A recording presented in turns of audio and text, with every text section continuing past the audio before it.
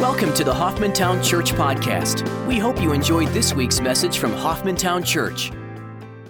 We are going to head into some difficult and challenging territory.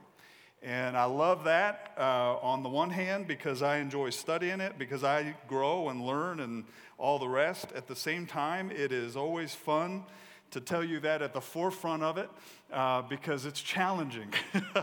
And you need to put your thinking caps on this morning, right? As with all, anytime we get into the Word of God, we need the Holy Spirit to teach us. These things are spiritually appraised. I could teach it till I'm blue in the face, but if the Holy Spirit doesn't impress it upon our hearts and teach us and make it applicable to our lives, then we are just trying to figure something out that literally we cannot apart from Christ, right? And so in the midst of it, we're walking through this series in Revelation. We're in chapter 7. We've looked at the first 6 seals and just all the different things that are taking place. When we say apocalyptic, we mean apocalyptic. And of course, we've looked at the rapture, the Antichrist. We know the rapture is happening tomorrow because of the eclipse, right? You do know that, right? Isn't that, come on now, you really seriously, don't you know? Now that I've said that, is it off? Is that the way, when we predict when it's going to happen, suddenly it's not going to happen at that moment? All we know is that we need to be ready, amen? I mean, we really do. Folks, the amount of lawlessness that we are watching in our culture today is remarkable. And that is one of the signs of the end times, which I believe clearly we're in. We got these last ticking moments of this clock, and I believe literally the rapture could happen at any moment. And the question is, are we ready? Are we walking in Christ? Are we walking with Him? We have a great opportunity to share the gospel, not only right here, not only right next door in so many cases, but all across the world. And God is using Hoffmantown Church, the body of Christ, you in a tremendous way throughout the world. And folks, we need to be in prayer, we need to be sober, and we need to be walking in the Spirit by His power, by His strength, in His grace, loving one another as Christ loved us, and in the midst of it all, praising God because we know that He's absolutely sovereign and in control of everything. Amen? That's the point. So as we look at the 144,000 this morning, 144,000 Jews sealed unto the Lord, sent by God into the world to evangelize the world. What an amazing truth and how applicable this is to our lives as well. We're going to look at chapter 7. We're going to look at verses 1 and following in the midst of this. And I want to lead into this a little bit because what's amazing to me is the last statement, or one of the last statements in chapter 6, before we get into chapter 7. One of the last statements in chapter 6 is, who is able to stand? Now think about that. We're in the midst of the 6th seal where not even the island or the mountains will be able to stay in their place. Earthquakes and all kinds of devastation have taken place. 1/4 of Earth's population has been killed. We see the 4 horsemen released. We see the souls under the altar in seal number 5. And in seal number 6, we have devastation on this earth that is unlike anything this world has ever experienced. And the phrase, the idea is that we're going to go hide from the wrath of the Lamb because who is able to stand? And in chapter 7, what we have is, in effect, a parenthesis. We have an issue here where suddenly it's almost like the Lord said, well, I'll show you who can stand. And it's the people of God. It's the people who believe in the Lord Jesus Christ. It's the 144,000. And it's the great multitude that are saved out of the tribulation. And why are they able to stand? Is it of our own strength? Is it of who we are? Is it because of who they are? Absolutely not. It's because of God's power, God's ability. It's because of who He is. See, in the midst of all these things, folks, we have this tremendous privilege of walking with the Lord. Clearly, chapter 7 is future. Clearly, Revelation, most of it is future. We understand that. But at the same time, the application for us in our day and age is so essential to understand and applicable. How are we walking with the Lord? How are we day by day saying yes to the Lord Jesus Christ? And in the midst of this apocalypse, in the midst of these first 6 seals, It's like the Lord puts a parenthesis in here, and he shows us something about himself. He shows us about his mercy. His mercy. What's the difference between mercy and compassion? That's an interesting question, isn't it? When we say mercy, what do we mean? What do we mean when we say mercy? What is mercy? We've received mercy.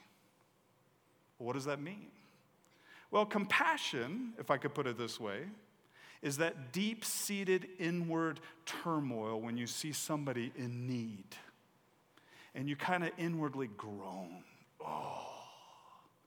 I was in Romania when I was 19 years old, and we went to a gypsy camp. And I'll tell you, this gypsy camp was the worst poverty I've ever seen in my life. It was filthy. Little children were running around playing in mud. And when we say mud, I'm not talking about like mud, like we would think about mud. It rains and so it gets muddy. I'm talking about trash filled with glass, filled with broken stuff.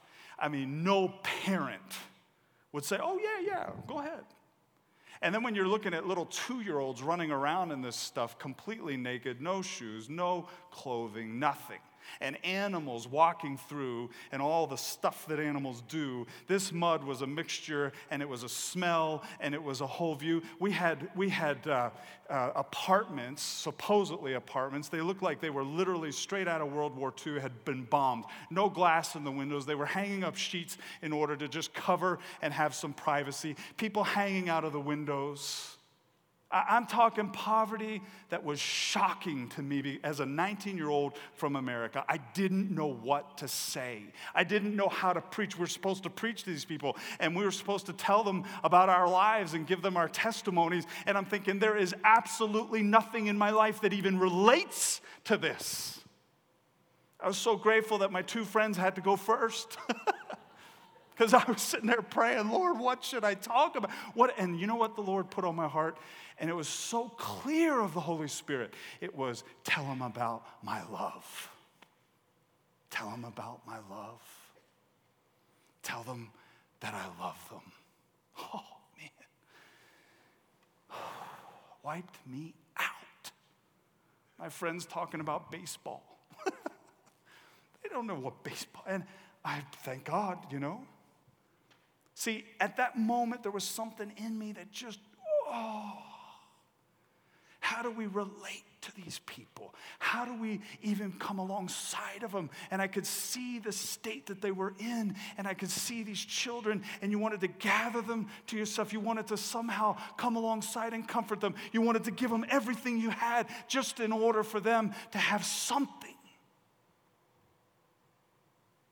That's compassion. That's from the Lord. But mercy is unique to that. Mercy involves compassion. Mercy obviously has compassion in it because there's that inward groaning of, I see your need. And I recognize you're caught in sin. And I recognize there's nothing you can do to get out of it. But mercy is when God steps in and rescues you out of it. When does he do that? When we believe. When we believe. See, in the midst of all this carnage, we have chapter 7, we have the 144,000, we have this great multitude, this worldwide revival taking place. And in the midst of it, we get to see God's mercy. Wow. Ryrie puts it this way. He says, from the severity of the judgments under the sixth seal, it would appear that not a single person could or would be saved. But even in the wrath of the tribulation, God remembers mercy. Wow. We could just stop right there, couldn't we? Think about that. Let that hit you. What have you been rescued out of? How did God see you enslaved, in bondage, in filth, the filth of sin? And how did he come running when you cried out and said, Lord, I need you. Wow. Think about that, folks. In the midst of all this apocalyptic stuff, remember, God even knows every child. He knows every person, and he wants every person to be saved. No question. He's a big God, and he loves people. And he sent his son to the cross so that we have the opportunity to be saved. And in the midst of it, the issue is, am I willing to believe? Am I willing to be persuaded that Jesus Christ is who he says that he is? In the midst of God's wrath, his mercy leads to the salvation of many. Think about that. 3 things as we look at the 144,000 in chapter 7. They're sealed, they're set apart, and they're sent. Sealed, set apart, and sent. My S is lined up, and boy, amen. You know, sometimes it's, well, whatever. Sealed, set apart, and sent. John Walvoord starts it this way. He says, the remnant of Israel as portrayed here in the book of Revelation should not therefore be taken as meaning the church. Folks, when we talk about the 144,000, we're not talking about the church. It's rather a clear indication of God's continued purpose for the nation Israel and their preservation through this awful time of trouble. And I think that's absolutely essential to understand. When we talk about Israel, God is faithful to keep his promises. We know that out of Romans, and we know that the church and Israel are not the same entity. The whole point, in many ways, of Daniel's 70th week, the Great Tribulation, the 7-year period of time, is to bring Israel back to the Lord, is the Lord's way of working in order to bring Israel back to himself, because he's a covenant-keeping God. It's also to put an end to sin. It's also to put an end to rebellion. As you see these 2 tracks taking place throughout the tribulation. Well, the first thing is they're sealed. They're sealed. When are the 144,000 sealed? No one actually knows for sure. I would suggest that we can't dogmatically approach this particular passage and with absolute finality say, this is during the tribulation this is going to take place. But I would suggest that it appears to me that in studying this takes place during the first half of the tribulation. There are many who believe this takes after the middle of the tribulation. I believe it takes place at the beginning or during the first part, the first half of the tribulation. There are several things that we know. First of all, chapter 7 is not necessarily chronological with regard to the first 6 seals. He starts out and he says, after this.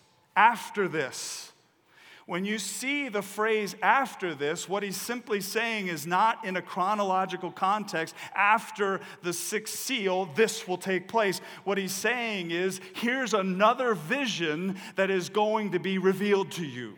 In verse 9, we have a different phrase, and he says, after these things. Now that is a chronological marker. In other words, in verse 1, what's being told John is after this, and he's going to be given another vision. In verse 9, there's the connecting of the martyrs with the 144,000 by the statement after these things, because they are chronologically related. That's important to pick up on, and you can see it all through Revelation. When you see after this, it's just another vision. It's not necessarily chronological. When you see after these things, it's chronological. Mark that.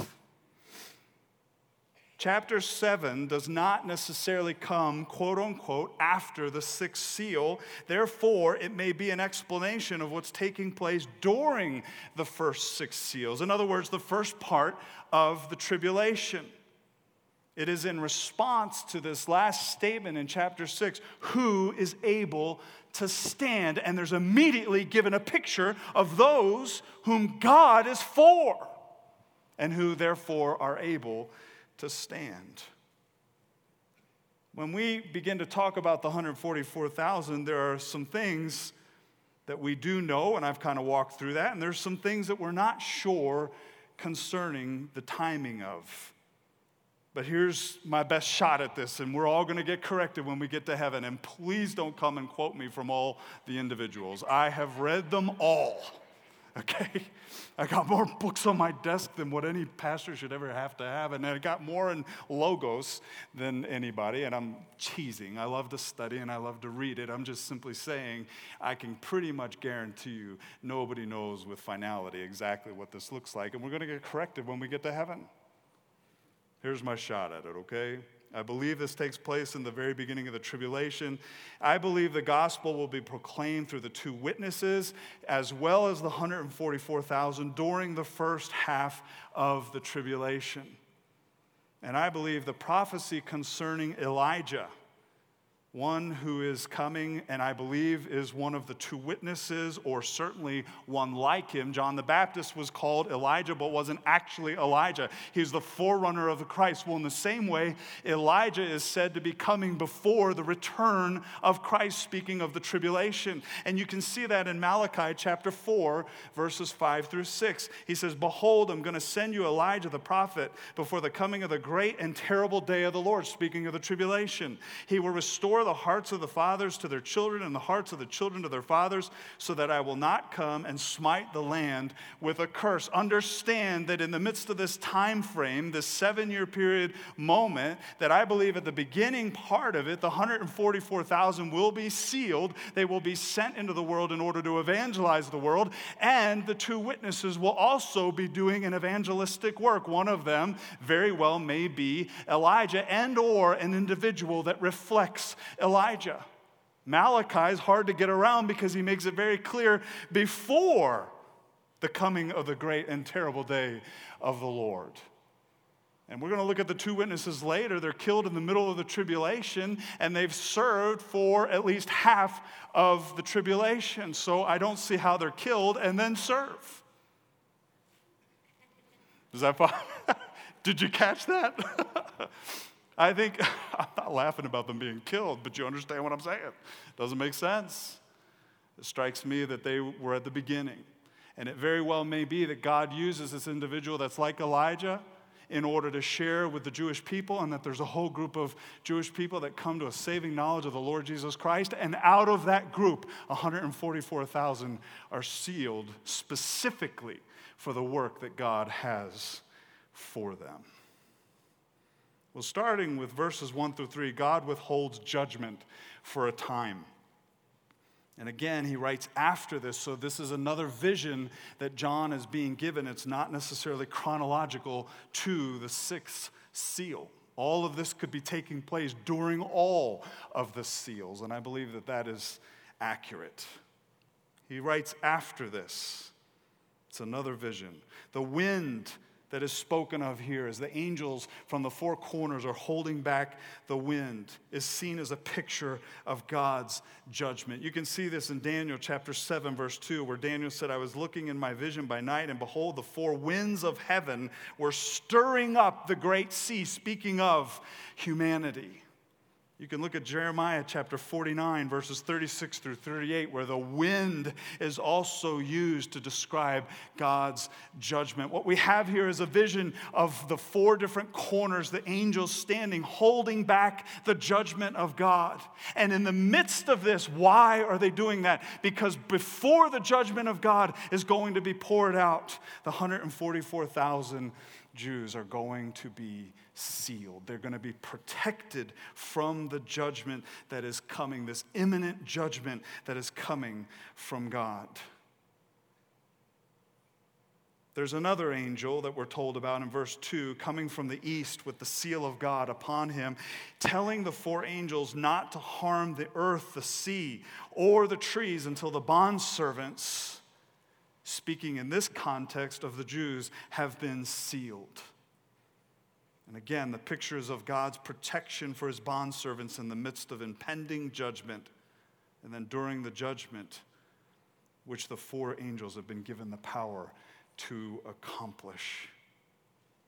When we talk about the fact that these individuals have been sealed, what we're talking about is they have been marked by God. And we don't know exactly what that marking may be. Later on, as we look at the 144,000 as they appear in heaven around the throne room of God, around the throne of the Lamb, with the Lamb itself. It says that they have a mark, and the Father's name and the Son's name are written on their foreheads. And it may be that that is part of the mark that is upon them. They've been empowered to serve the Lord, and they've been protected in the midst of this particular period of time in order to be kept from the judgment that is being poured out by God on the earth. So they're sealed. They're sealed for the sake of protection, as well as that they are belonging to the Lord himself. In the midst of this, clearly they're set apart. Fruchtenbaum writes this. He says, from this chapter 7, it should be evident, and I want you to catch this because this has been confusing to a lot of people when we talk about the restrainer. Is the restrainer the Holy Spirit? And I believe that the restrainer is the Holy Spirit. But does that mean when the rapture of the church takes place, which I believe is before the tribulation, that the restrainer, the Holy Spirit, is taken out and has nothing to do with the events on earth from that point forward? Fruchtenbaum makes this statement, and I think it's absolutely dead on. He says, from this chapter, it should be evident that the Holy Spirit will be still at work in the tribulation, for the work of regeneration is his particular ministry. While the work of restraining evil is removed, evil is allowed to be unrestrained, allowing the Antichrist to begin his evil rise to power. The Holy Spirit himself will strive, or will still be in the world, and will have an active ministry. Folks, people come to know Christ during the first part of the tribulation. The 144,000 come to know the Lord Jesus Christ as their personal Lord and Savior, and they're sealed unto the Lord. They're set apart for a specific work that God has for them, and that can only take place through the active role of the Holy Spirit in the midst of the first part of this tribulation. People are coming to know Christ. We saw that the souls under the altar in chapter 6 with the seal number 5, and we see that in this particular chapter 7. We're going to look at it more next week. This multitude that is saved out of the tribulation. The Holy Spirit is the one that accomplishes that. He is the one who has the ministry of regeneration, of reconciliation, and he's the one moving in order, in the midst of all these times, in the midst of all these horrific circumstances, in order to draw people to himself so that they would come to a saving knowledge of the Lord Jesus Christ. That's essential to understand. In verses 4 through 8 of chapter 7, we're told the 12,000 Jews will be sealed from each tribe. So sealing indicates possession as well as protection. There's an ownership of God over these 144,000. It is a statement of completion. These are Jewish men who have been saved by faith in the Lord Jesus and are sealed to indicate that they belong to the Lord. And you can see that in chapter 14. Contrast this with the mark of the beast. Contrast this with the mark of the beast, where people who do not believe, unbelievers, are being marked as being owned or possessed by the beast, by the Antichrist. And again, we have these two moments taking place, these two tracks. God's allowing of evil, Satan's desire to absolutely usurp God, create a false moment here, a false scenario, as if somehow he is worthy of worship. You have the unholy trinity taking place. Satan is the Father, the Antichrist is the Son, and we'll see it, the false prophet as the Holy Spirit. All of it false, all of it as something that Satan is desiring to set up in order to usurp what God alone deserves. In the midst of this, we see the Lord sealing these 144,000. They are set apart for a specific ministry. Some interesting points on the 144,000, and you get into this and you start to look at some of these things, just some observations. We know that Dan is one of the tribes of Israel. Dan is not listed here, and a lot of people have made a lot out of that. In fact, some people believe the Antichrist is coming from Dan, and I don't believe that could be the case. Go back about 4 or 5 weeks, listen to my sermon on the Antichrist, okay? But the point of the matter is Dan's not listed, and it may very well be because Dan was prone and marked with regard to idolatry. They worshiped false gods. But in the midst of this, again, you see God's mercy, you see God's grace. Even though they're not listed in chapter 7 of Revelation, they do receive an inheritance in the land as recorded in Ezekiel 48:1, though they are furthest from Jerusalem. I think that's kind of an interesting moment. Another point about the 144,000 is Levi is listed. Now, why? Because Levi normally in the lists of the tribes are not listed as being a part of those inheriting the land, because their inheritance is Christ. They're servants of the Lord. But in this particular list, they are there, and this may speak to the spiritual aspect of things due to the evangelization taking place, due to the service of the Lamb, due to their loyalty to the Lamb. There's really no known reason as to why Levi is listed, but they are. And one last point on this, Joseph has two sons, Ephraim and Manasseh, and in this list, Ephraim is not listed, and in their place, Joseph is. If you remember, Joseph is the father, and Ephraim and Manasseh are the sons. Normally, Ephraim and Manasseh are listed in the lists of the 12 tribes. In this particular list, Ephraim is not listed, and in their place, Joseph is. And again, it may be because of the idolatry that took place in the midst of Ephraim and their lack of faithfulness to the Lord, whereas Manasseh was faithful for the most part. So there may also be simply the exchanging of the two names, which takes place in some of the Old Testament lists. I like what John MacArthur says on this.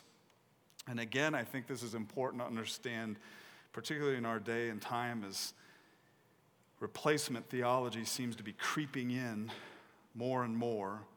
He says this critical passage reinforces the biblical truth that God is not through with the nation of Israel.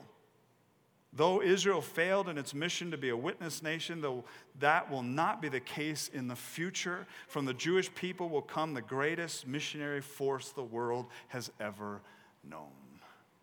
Wow. These 144,000 are sealed. They're marked by the Lord as the Lord's. They are protected by the Lord, but they're also set apart. There will be 12,000 from each tribe. Some people say, well, how will they know what tribe they're from? Folks, please. God doesn't need our genealogy records in order to figure this out, does he? Really? It's amazing what people come up with in order to destroy the inerrancy and authority of the Word of God. I think God's bigger than that, don't you? I think he understands exactly who these people are and exactly what tribe they're from, and he's absolutely capable of making sure 12,000 from each tribe are going to be sealed and set apart under the work that he has for them in the midst of the tribulation time. No question. But lastly, they are sent. They are sent. They're protected from the judgments about to come upon the earth, or are coming upon the earth, depending on your view of when this takes place. They're empowered to share the gospel. And I think the result of this we can see clearly in the last part of chapter 7, meaning the whole group, this multitude from every tribe, every tongue, every nation, from the entire world that are saved as a result, in part, of the ministry of the 144,000. Again, just referring you back to verse 9, after these things indicates a direct relationship between the 144,000 and the saved multitude. They are sealed, they are set apart, they are now sent in order to evangelize, and the result is that there is a vast multitude that comes out of the tribulation that is saved by the Lord Jesus Christ. You know, it's interesting, if you really read carefully about the 144,000, it never explicitly states that they were evangelists. But I think due to the connection in chapter 7 with the multitude that have been saved out of the tribulation, as well as the statement in Revelation 12:17, which states this, So the dragon, Satan, was enraged with the woman, Israel, and went off to make war with the rest of her children who keep the commandments of God and hold to the testimony of Jesus. I believe that's speaking of Israel and the Jewish believers who believe in the Lord Jesus Christ, and Satan's anger that the Jews who at that time become believers in Jesus Christ, he goes to make war against them. What does he say? That they hold to the testimony of Jesus. They recognize the testimony of Jesus is true. And what is the testimony of Jesus? It is that he is God and he has come to save. And that it is by his salvation alone that anybody can come to the Father and be saved, be forgiven of sin, enjoy eternal life, be restored, reconciled, on and on. It's only through what Christ has done at the cross. I believe because the 144,000 have done these things that it's pretty clear that they are evangelists. And as MacArthur puts it, like the world has never seen before. Maybe in the Apostle Paul. Well, the ministry they participated in, and it leads to the salvation of many. But I would suggest this for us, because the question is, well, how does this relate to us? I mean, this is future. This is 144,000. These are Jewish men. This is speaking of a time, the tribulation, the great tribulation, Daniel's 70th week, that I believe we are going to already have been raptured and we're not going to be a part of. Some people believe that we're going to be a part of that. Amen. The point of the matter is be ready regardless. I don't believe that. I don't believe the tribulation is for the church. But in the midst of it, I think we could say of ourselves as the church that we too are sealed. We too have been set apart. And we too have been sent. Would that not be accurate? We're sealed. Ephesians 1:13 says, "In him you also, after listening to the message of truth, the gospel of your salvation, having also believed." You didn't just listen to it. You were persuaded that it's true, and you believed. You were what? Sealed in him with the Holy Spirit of promise. See, as the people of God, we're sealed. We are literally God's possession. We have God's protection upon us. Anything that happens to us is filtered through his hands first. We are not under the wrath of God. That's been poured out on the person of the Lord Jesus Christ at the cross. And so in the midst of it, we've been sealed. We've been marked in that way because we belong to the Lord. You know, the beauty of that is as we yield to him as believers, as we walk with him as believers, guess what? The love of Christ begins to be revealed through us. Right? Because the fruit of the Spirit is what? Is love. Now, do we just manufacture that? Do we just create that? Do we just wake up on Sunday morning and go, I'm going to love like no other person on the face of this earth today? Come on. It's Christ in us. It's his love. Right? You go back to John 15, and apart from him, we can do what? Oh, we can do everything. No. We can do everything through him, but apart from him, we can do not one thing. We can't even love. We can't obey any of the commandments. We can't obey anything that God has said for us to do, even as New Testament believers. Why? Because it's Christ in us and through us that has to accomplish that. When does that happen? When we say yes to him. When we say yes to him. When we believe and walk in that faith, moment by moment, day by day. And then God begins to reveal himself through us. We've been sealed with the Holy Spirit of promise. We've been marked unique as the people of God.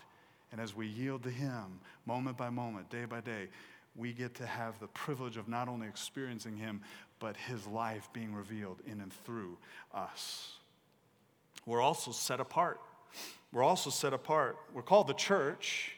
which is the called out ones, right? But in 2 Timothy chapter 1, verse 9, Paul, in writing to Timothy, says, who has saved us and called us with a holy calling, not according to our works, but according to his own purpose and grace, which was granted us in Christ Jesus from all eternity. What have we been called with? A holy calling, meaning we are set apart from unholiness. We are set apart to God, who is holy.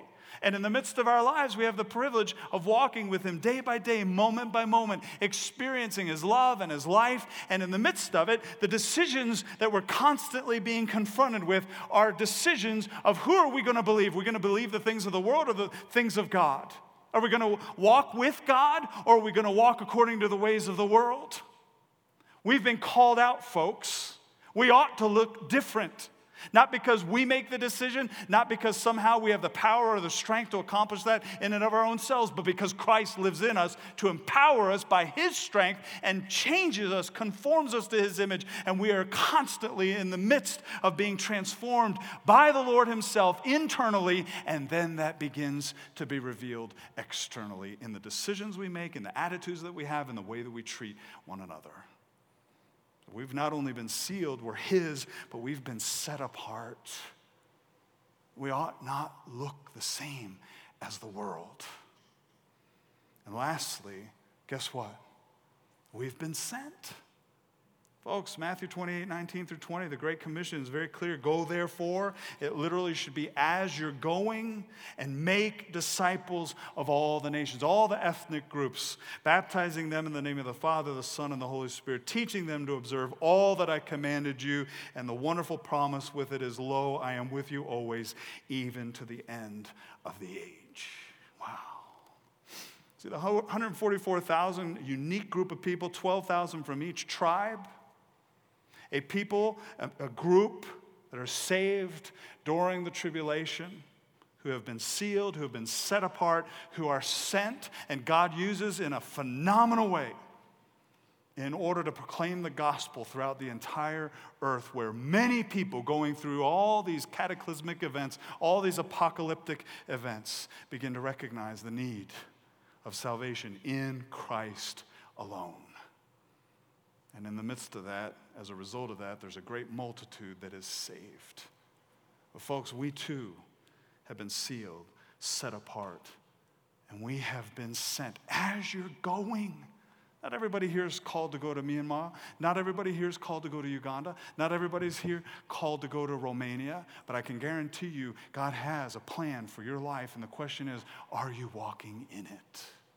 Are you trusting him, walking with him, following him in what it is that he has for you? Because it may be right in your own family. It may be right across the street. It may be the waiter or the waitress that you see at lunchtime in a little bit. God has a plan. The question is, are you walking with him? Do you understand that you've been sealed in him, the Holy Spirit of promise, that God lives in you and wants to make himself known through you? Are you walking in the truth of the reality that we have also been set apart, that we walk in God's holiness? And do we understand that we are ambassadors for Christ, that we are called to the ministry of reconciliation, and there are people all around us that have no hope, they don't know God, they're not saved, and they need the good news of the message of the gospel? Are we willing to share that? Are we willing to say, yes, Lord, here's everything that I am, and it's for you. It's for you.